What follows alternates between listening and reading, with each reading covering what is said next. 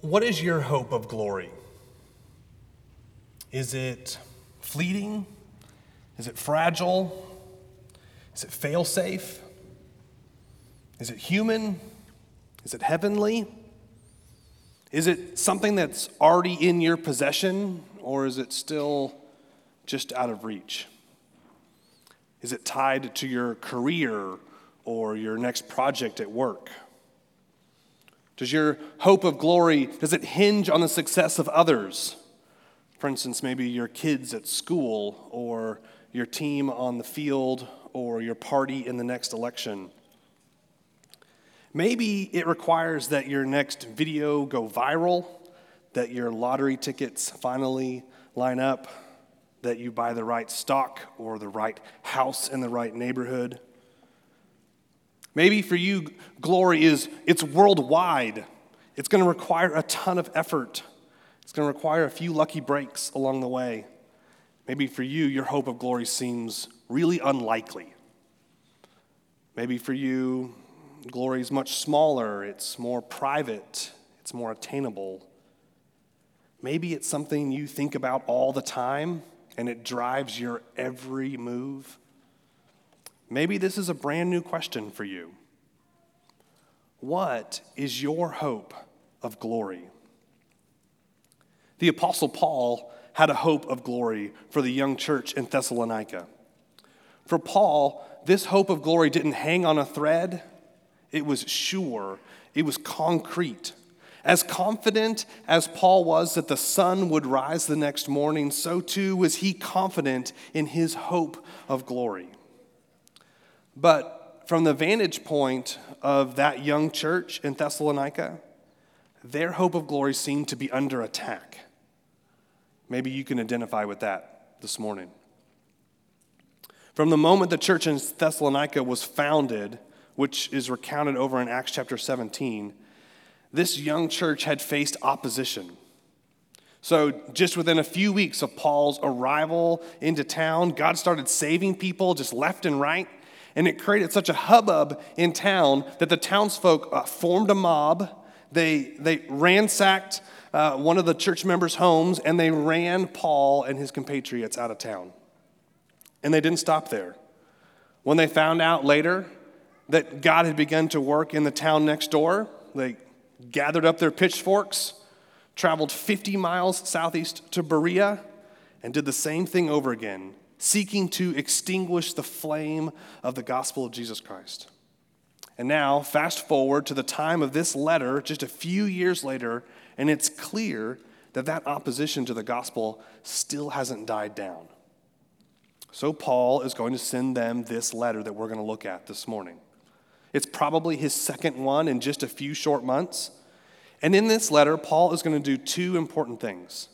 First, he's going to straighten out all sorts of issues that they've gotten twisted along the way. And secondly, he's going to pray for them. And what I want us to do this morning is to look at one of those prayers. So if you would, turn with me in the Bible to 2 Thessalonians chapter 1. We're going to be looking at just verses 11 and 12 this morning. 2 Thessalonians chapter 1, verses 11 and 12. You can find 2 Thessalonians in the back kind of quarter of your Bible, well towards the end. You can see down on this end. If you're using the table of contents in the front of the Bible to help find your place, which is always a really useful thing to do, then you'll find 5 books that all start with T in the New Testament. 1st and 2nd Thessalonians, 1st and 2nd Timothy, and Titus. And we're in 2nd Thessalonians. Looking at your Bibles, you can see that Paul is going to greet the Thessalonians in verses 1 and 2. Then he's going to thank God for them in verses 3 and 4. Then in verses 5 through 10, he's going to explain to them that the day of Jesus' return is surely coming. And when Christ does, he will bring destruction on those who oppose the gospel, and he will vindicate those who have trusted in him. And then, in verse 11, he's going to pray for them. So let's pick up there. If you would, read along with me as I read, starting in verse 11.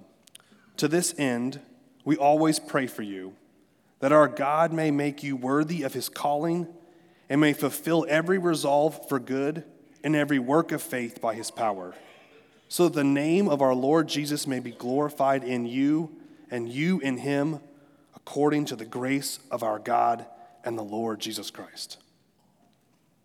That was so good. Let's read it again. To this end, we always pray for you, that our God may make you worthy of his calling and may fulfill every resolve for good and every work of faith by his power, so that the name of our Lord Jesus may be glorified in you and you in him, according to the grace of our God and the Lord Jesus Christ. If I were to try to simplify these 62 words down to just 12 words, I would summarize Paul's prayer for the Thessalonians this way. May God work in and through you for Christ's glory and yours. May God work in and through you for Christ's glory and yours. That's my prayer for you this morning. May God work in and through you for Christ's glory and yours. To that end, there are 3 outcomes I've been praying for you as I've been preparing for this morning. These are things that I want you to know, I want you to embrace, I want you to pursue, and I want you to pray for these things. And these things will kind of serve as the outline for my sermon this morning. And so I have been praying that holiness will come from your hardships. That holiness will come from your hardships. Secondly, I have been praying that your works will come from faith. That your holiness will come from your hardships and that your works will come from your faith. And thirdly, that your glory will come from grace. That your glory will come from grace. How is it that holiness comes from hardship? Look at verse 11. To this end, we always pray for you, that our God may make you worthy of his calling. Make you worthy of his calling. The Thessalonians are enduring great opposition. If you look across the page over at verse 4, Paul's going to talk about their steadfastness and faith in all your persecutions and in the afflictions that you are enduring. They are under a great weight of suffering. But Paul's hope of glory, well, it's not diminished by these hardships. In a way that it seems that the Thessalonians seem to have forgotten. It seems that for the Thessalonians, their sufferings have clouded their hope of glory. But Paul acknowledges their suffering, but he doesn't wallow in it. He's not overwhelmed by it. No, instead, with enduring hope in the work of God eternally and in God's work in their lives now, Paul rejoices that their steadfastness in affliction has given rise to new evidence of God's righteousness. Look down at verse 5. This is evidence of the righteous judgment of God, that you may be considered worthy of the kingdom of God, for which you are also suffering. Paul here is able to see past the immediate threat that they're facing and onto the glorious conclusion. It's his job as their father in the faith to help them see with anticipation what's actually coming. So I love to read to my kids at night. And right now, we're in the middle of book 2 of the Wingfeather Saga by Andrew Peterson. Delightful books. And because I've got some young readers in our home that are listening, and because sometimes they're a little sleepy as we're reading, they tend to miss stuff along the way, especially like the subtle stuff, like foreshadowing.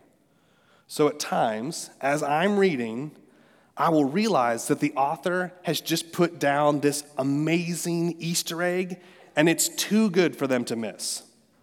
And then it becomes my job as their dad to point it out in the story. I'm not spoiling anything. I'm not ruining the ending. I'm helping them to enjoy the process of reading that the author has intended for them to enjoy along the way, even though at this point they're incapable of doing that without assistance. So I'm helping them see what's always been there, what was intended for them to see, that foreshadowing that points to what is to come. And in that moment, I'm also helping them not only to enjoy this story that we're currently reading, but I'm making them better readers so that whenever they pick up other books later, they know how to pick those things up and enjoy other stories as well. And so Paul is doing the same thing here for the Thessalonians. It's as if Paul is saying, guys, do you realize what this means? Do you get what all this points to? All this suffering and all of your perseverance, it's pointing to something marvelous. It's evidence that God's righteous judgment is to come. The wicked all around you guys, they're proving that they are worthy of his punishment. But your endurance is proving you to be worthy of the kingdom by his sanctifying power. This is great grace on display from the author of the story, God himself, through his reader, Paul, to these young children in the faith, the Thessalonians. Paul's hope for glory leads him not to pray that their affliction will just blow over. Instead, he prays that it will be used by God for God's glory and for theirs. Paul encourages them that relief is coming, but maybe not in this lifetime. In verse 6, he will say, "Since indeed God considers it just to repay with affliction those who afflict you, and to grant relief," verse 7, "to you who are afflicted as well as to us, when the Lord Jesus is revealed from heaven with his mighty angels." He anchors their hope in relief, not in the here and now, but in the hereafter. He points them towards the end of the story. Now, Paul has a category for praying for the end of suffering. And in fact, he's going to ask the Thessalonians to do just that in chapter 3, when he instructs them to pray for us, that we may be delivered from wicked and evil men.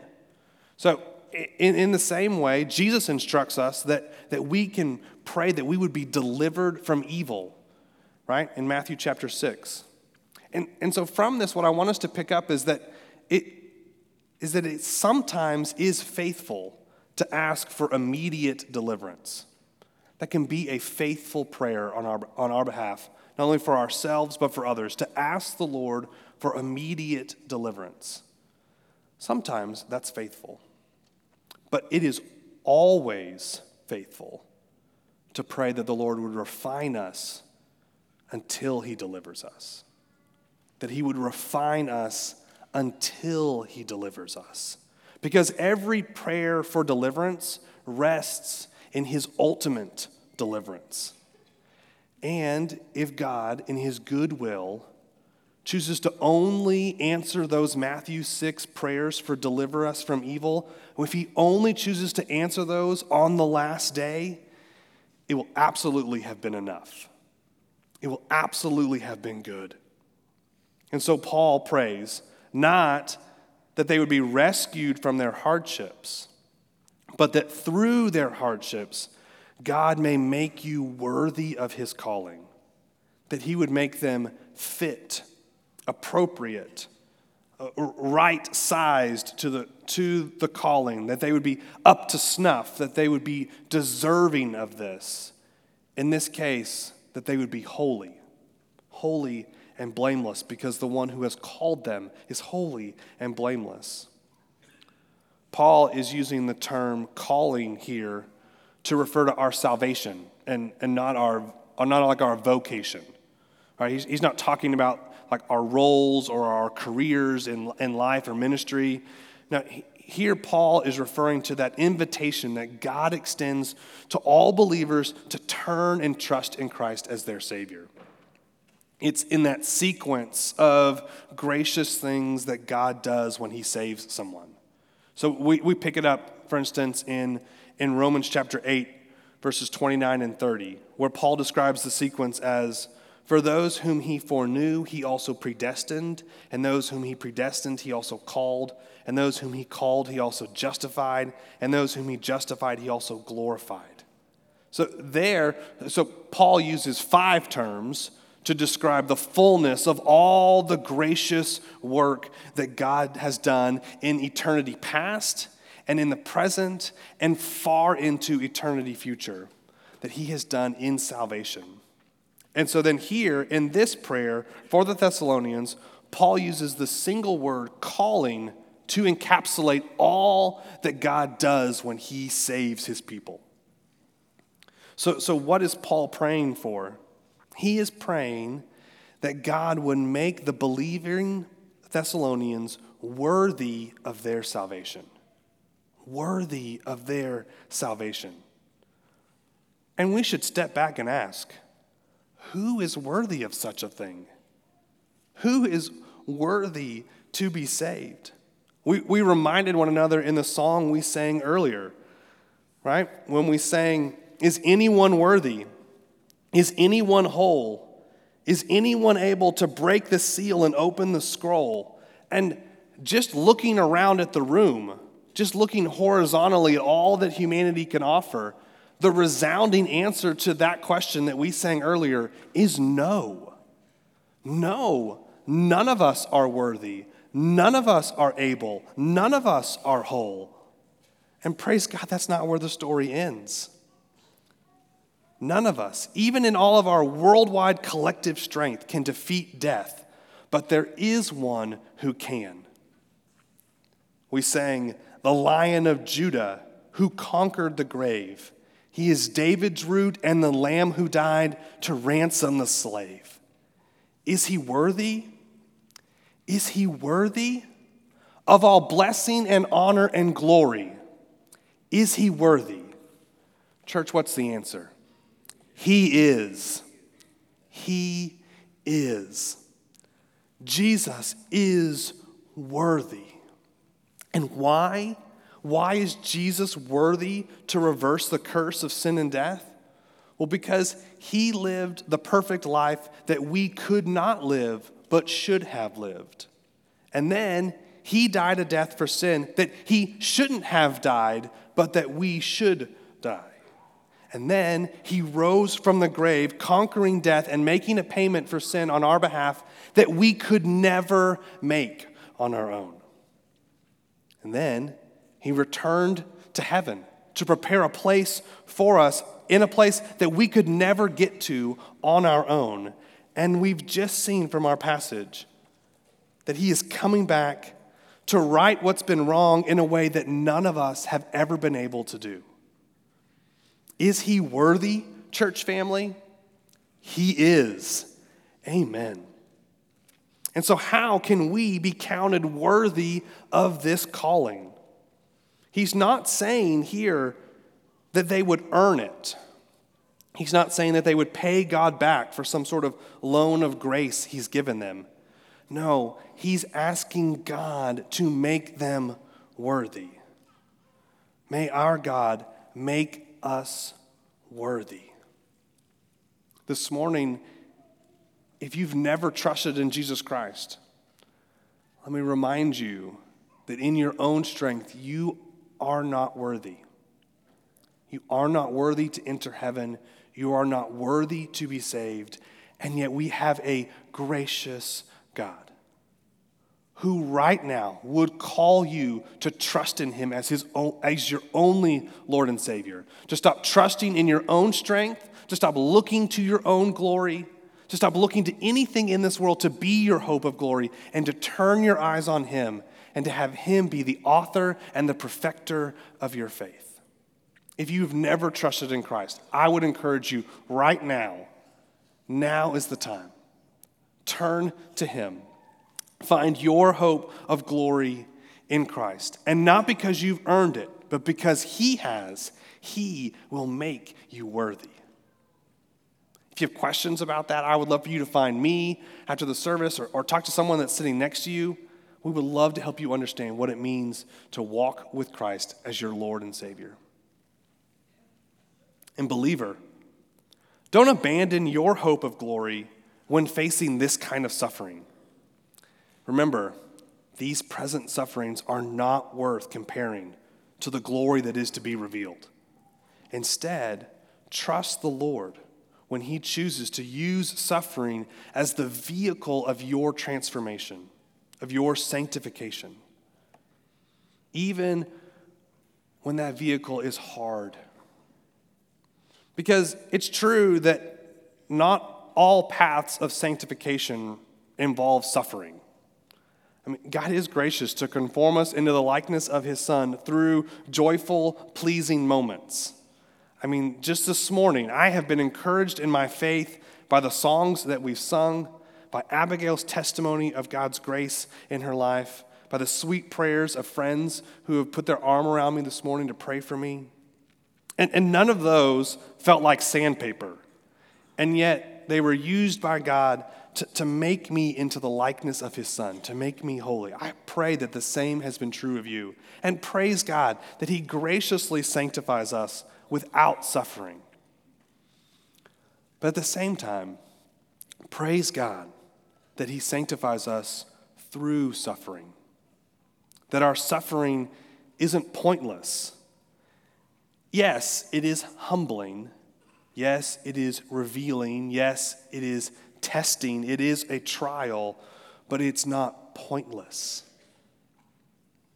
And so, fellow Christian, identify with our suffering servant.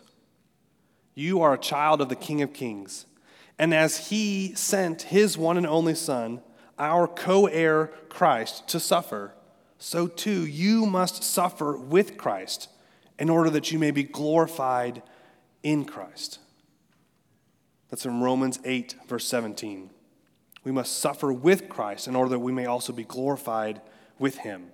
If you want to be identified with the suffering servant, when he returns as the conqueror that we see in our passage here today, then identify now with him, even in suffering.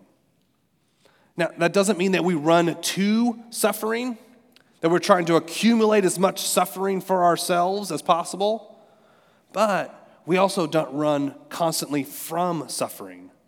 We trust the mighty hand of God, even as he uses suffering as the vehicle of our transformation.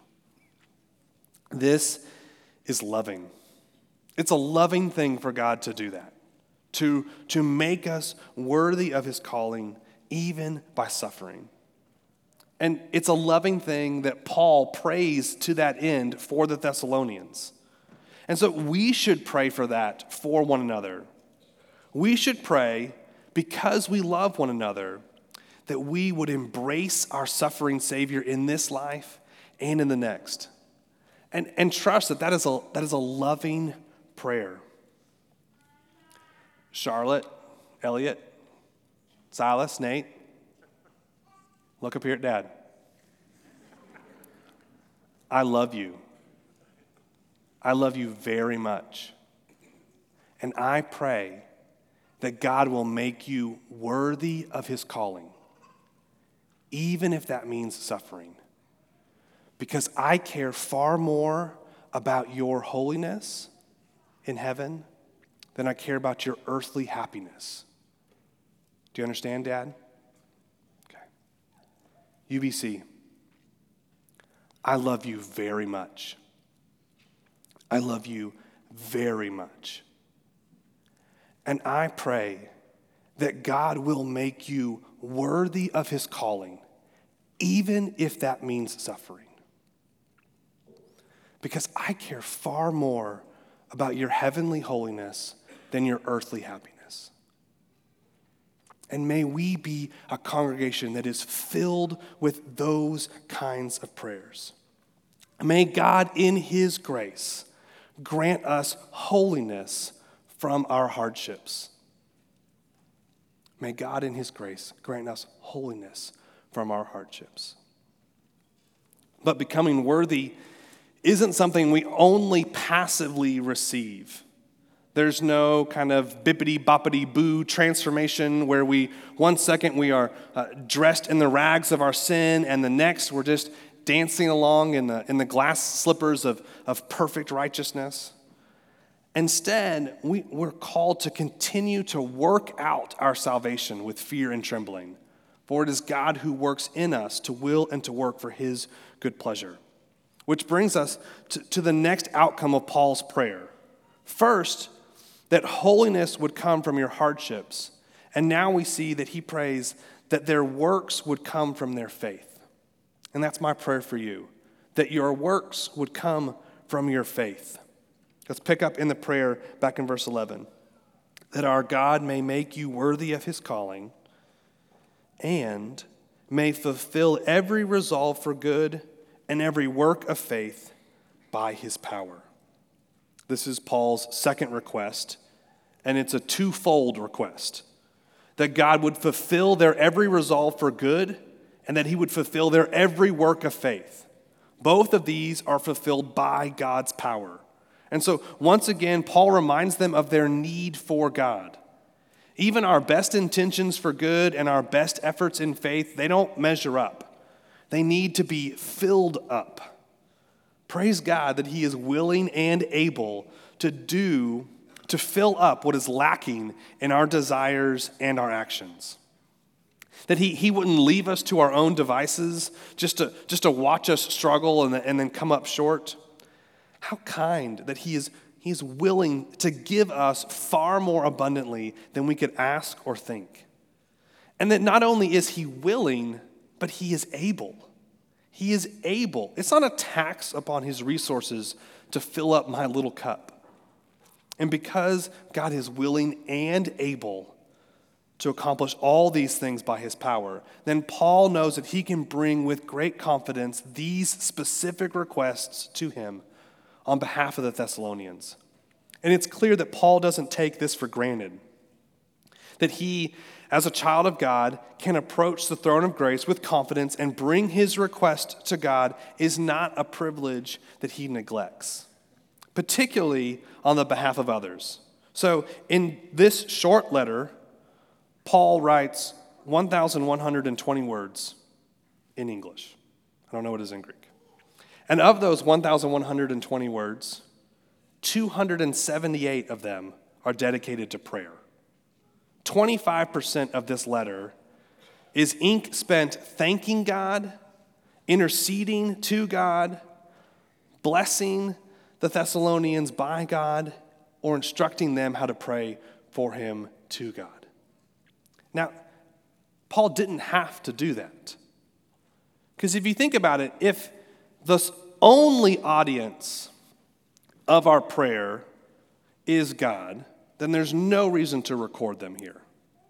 Why waste the time and precious ink to record them here? Well, I think Paul's doing three things when he writes this prayer out for the Thessalonians. And the first is the most important. I think Paul is actually praying. He is actually lifting these very requests to God. Praise God that we have a God who hears these kinds of requests. But secondly, he's teaching them, the Thessalonians, how to pray. Whether corporately or individually, he's giving them the language that they need to bring their requests to God. And then he's also subtly, quietly exhorting them to strive toward the desired outcomes of this prayer. He's pushing them toward this end. So you may have noticed that when one of our associate pastors, Nick Roark, when he preaches, he always begins his sermon with the same prayer. Have you noticed that yet? Watch for it. It'll be coming in a couple weeks. It goes like this. "O Father, sanctify us in your truth. Your word is truth. Open our eyes that we may behold wondrous things in your beautiful word. What we know not, please teach us. What we have not, please give us. What we are not, please make us. All for the glory and praise of your dearly beloved Son, who lives with you and reigns with you, together with the Holy Spirit, one God, forever blessed and forever praised. Amen. So by carefully preparing this prayer, Nick does the same things for us that Paul was doing for the Thessalonians. First, he's actually praying to God this very prayer, that God would grant us the grace to fulfill those desires for good. And Nick is teaching us how to pray, particularly as he repeats that prayer over time. And thirdly, he's quietly exhorting us to strive toward the desired outcomes of that prayer. What we know not, please teach us. It reminds us to be in that humble posture to learn. What we have not, please give us. Well, that reminds us to be in that humble posture to receive what we clearly lack. What we are not, please make us. And besides sounding a whole lot like this prayer in 2 Thessalonians, it reminds us to be in the humble position to change. And we should desire those things. We should strive for those things, and we should trust the Lord to be the initiator of those things in our life. Now, not every prayer should be written or even spoken out loud. And we should be very careful that we don't get the prioritization of those audiences mixed up when we pray. It is sinful to consider the ears of the humans as more important than the ears of the divine. But we should also never underestimate the value of praying out loud together, or of putting careful thought into our prayers, or even just in growing in prayer, becoming a better prayer. So yesterday, I was up here working on my sermon, and a friend dropped by to pick something up, and he stepped into the office just to check on me. And I was explaining to him that I was a little stuck in my prep, and I was kind of lamenting the process, and we chatted for a minute or two just about what I was thinking, and he had a tip or two. But what was incredibly helpful was before he stepped out of my office, he just paused and prayed for me for 2 minutes. Just out loud. He could have done that on the drive. He could have done that in his own heart. But he paused, put his arm around me, and prayed to our Heavenly Father for this sermon. And I cannot tell you how incredibly encouraging that was. To hear a brother on my behalf, on your behalf, bring his request to God for this sermon. And if this sermon is in any way an encouragement to you, then you have been a beneficiary of that prayer and of countless others I've heard about from the body this week. So may we, by God's grace, be a church that's marked by prayer, a church that prays humbly, that prays individually, that prays corporately, faithfully, scripturally, regularly, continually. Paul tells them that he is always praying for them in this way. And that should be challenging to us individually, challenging to us corporately. We should pray as Paul does. And one of the ways that Paul prays is for both the inner and the outer workings of faith in the Thessalonians. So that's what he's doing in this twin prayer for fulfillment. First, he prays for their inner self to be filled up with the power of God when he says, fulfill every resolve for good. And then he's going to pray for their outer workings of faith in their lives when he says, and fulfill every good work of faith. So, fulfill every resolve for good. Other translations will say every desire for good. Paul is praying that the Thessalonians would consciously choose to want what is true and honorable and just and pure and lovely and commendable and excellent and worthy of praise. That they would desire those things. That this resolve for good would be multifaceted. That it would shape everything about what they do and who they are. That it would include desires to be good. And to know good, and to think good, and to speak good, and ultimately to do good. How's that working for you? In what ways do you need to resolve for good this week? Maybe that's something you could discuss with folks over lunch today. Maybe even use those categories. Be good, know good, think good, speak good, do good. And then sketch out some ways that you can pray about that this week. Or pick up the member directory. Flip to the church covenant that's there in the inside cover. And meditate on that this week, because it's filled with things that we have committed to one another to do for and with one another, to do good to one another. All those spring from those New Testament commands to one another. And so may God fill us with desires for good, and then fulfill every resolve for good. And so then I pray that he would fulfill your every work of faith by his power. I pray that those inner desires will result in works of righteousness, that you will do good. It's not enough that you have one or the other, just those inner desires for good or the outer works for good. They have to be tied together like they are in this prayer. So in Ephesians 2, we learn that without Christ, we are dead in our trespasses and sins, that we cannot save ourselves by our own works. It's only by grace through faith that we are saved. But once we are saved, our salvation produces good works that come from our faith. So our salvation can't be a product of works, but our good works must be a product of our salvation.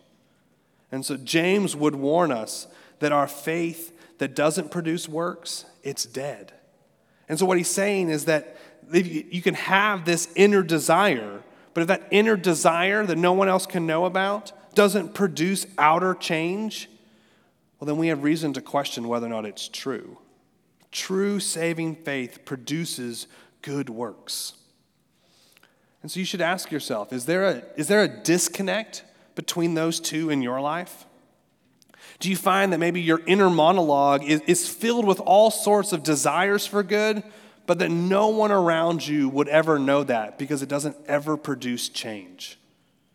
Or maybe you're constantly doing good and everyone around you can see that, but you know that inside that those desires all spring from selfish gain and not because you desire the good one or his good works.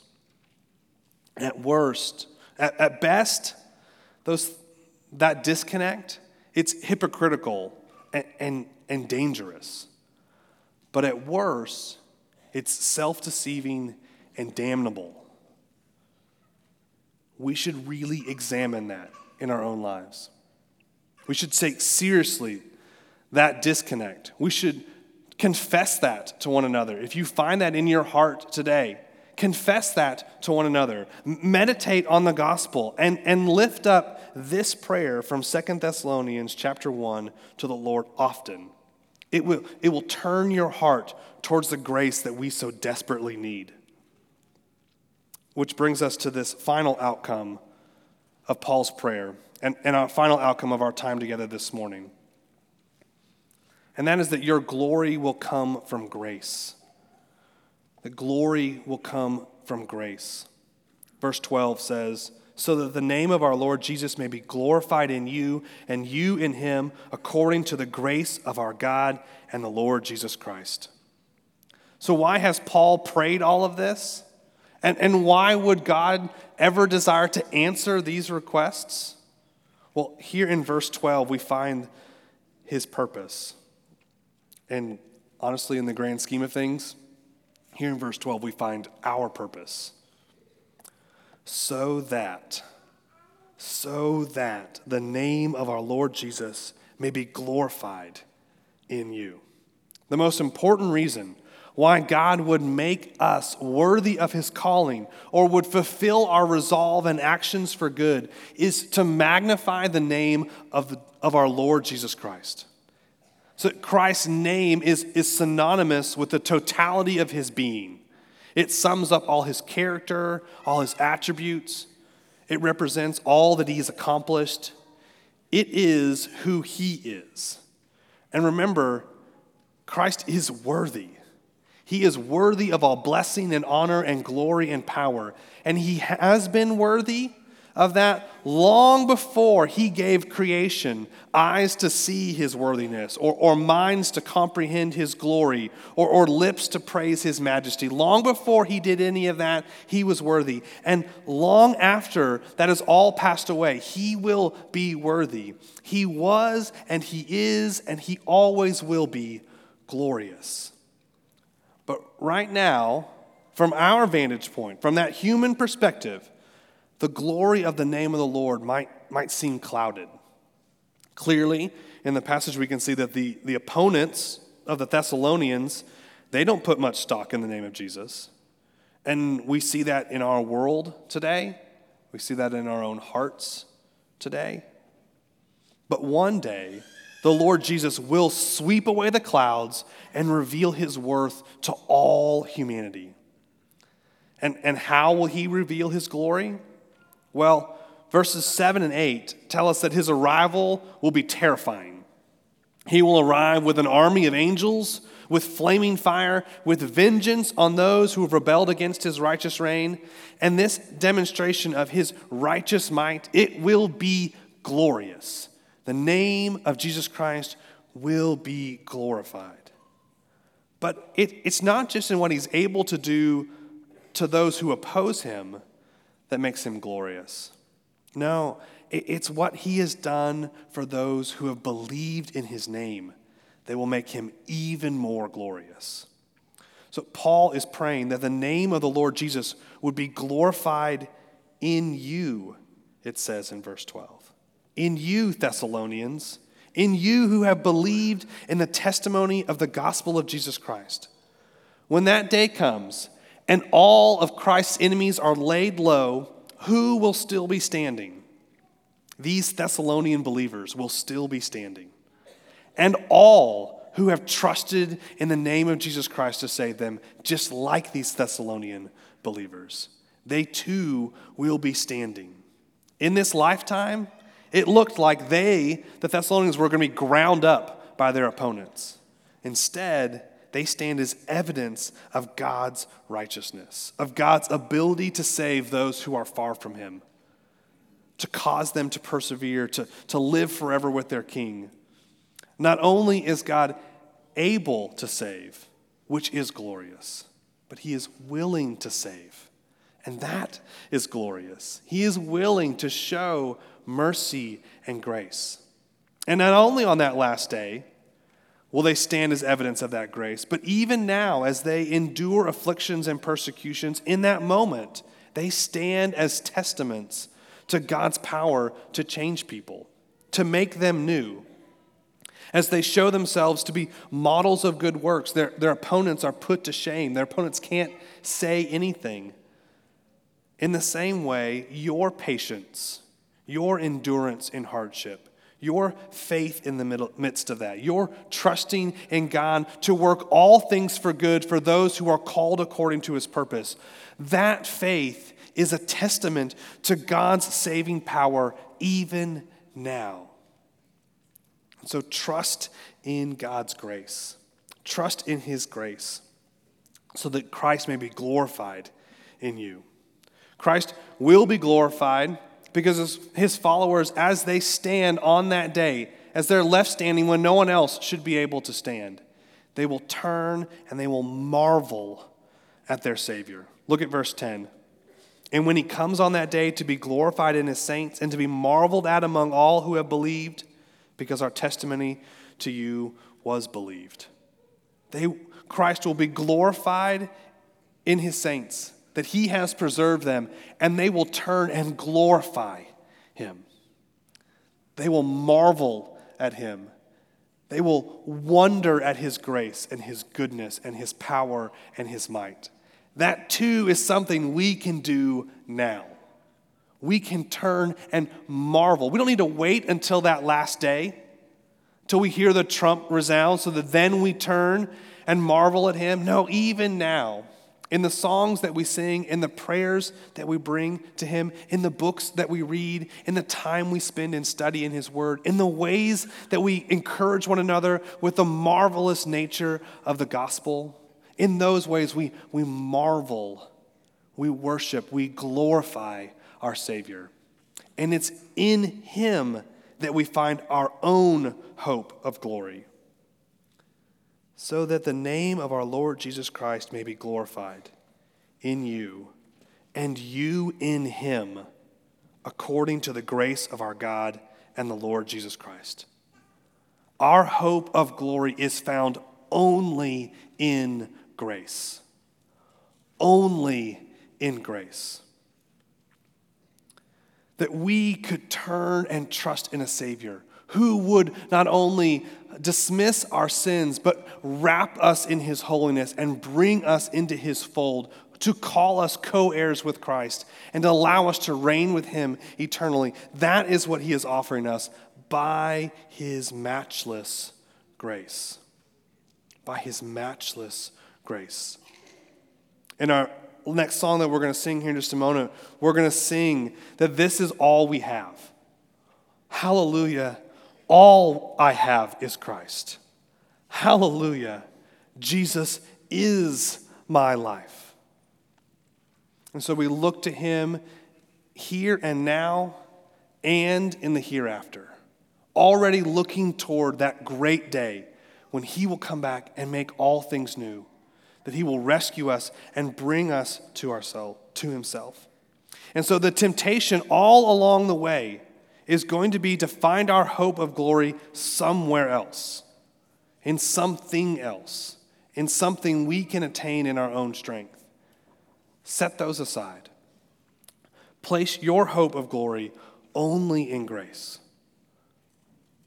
May your glory be found only in grace, according to the goodness of God our Father and the Lord Jesus Christ. May you find it in him. Let me pray for us.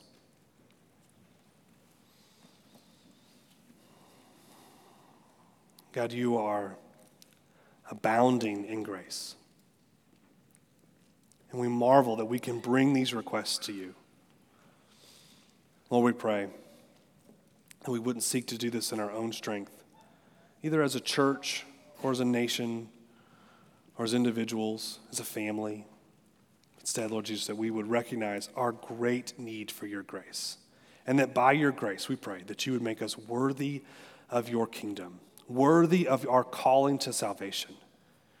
That you would fulfill in us every desire for good and every work that comes from faith. That you would do that by your matchless power. And we pray that in all that we do, that the name of Jesus Christ would be glorified to the end of time. In his name we pray. Amen.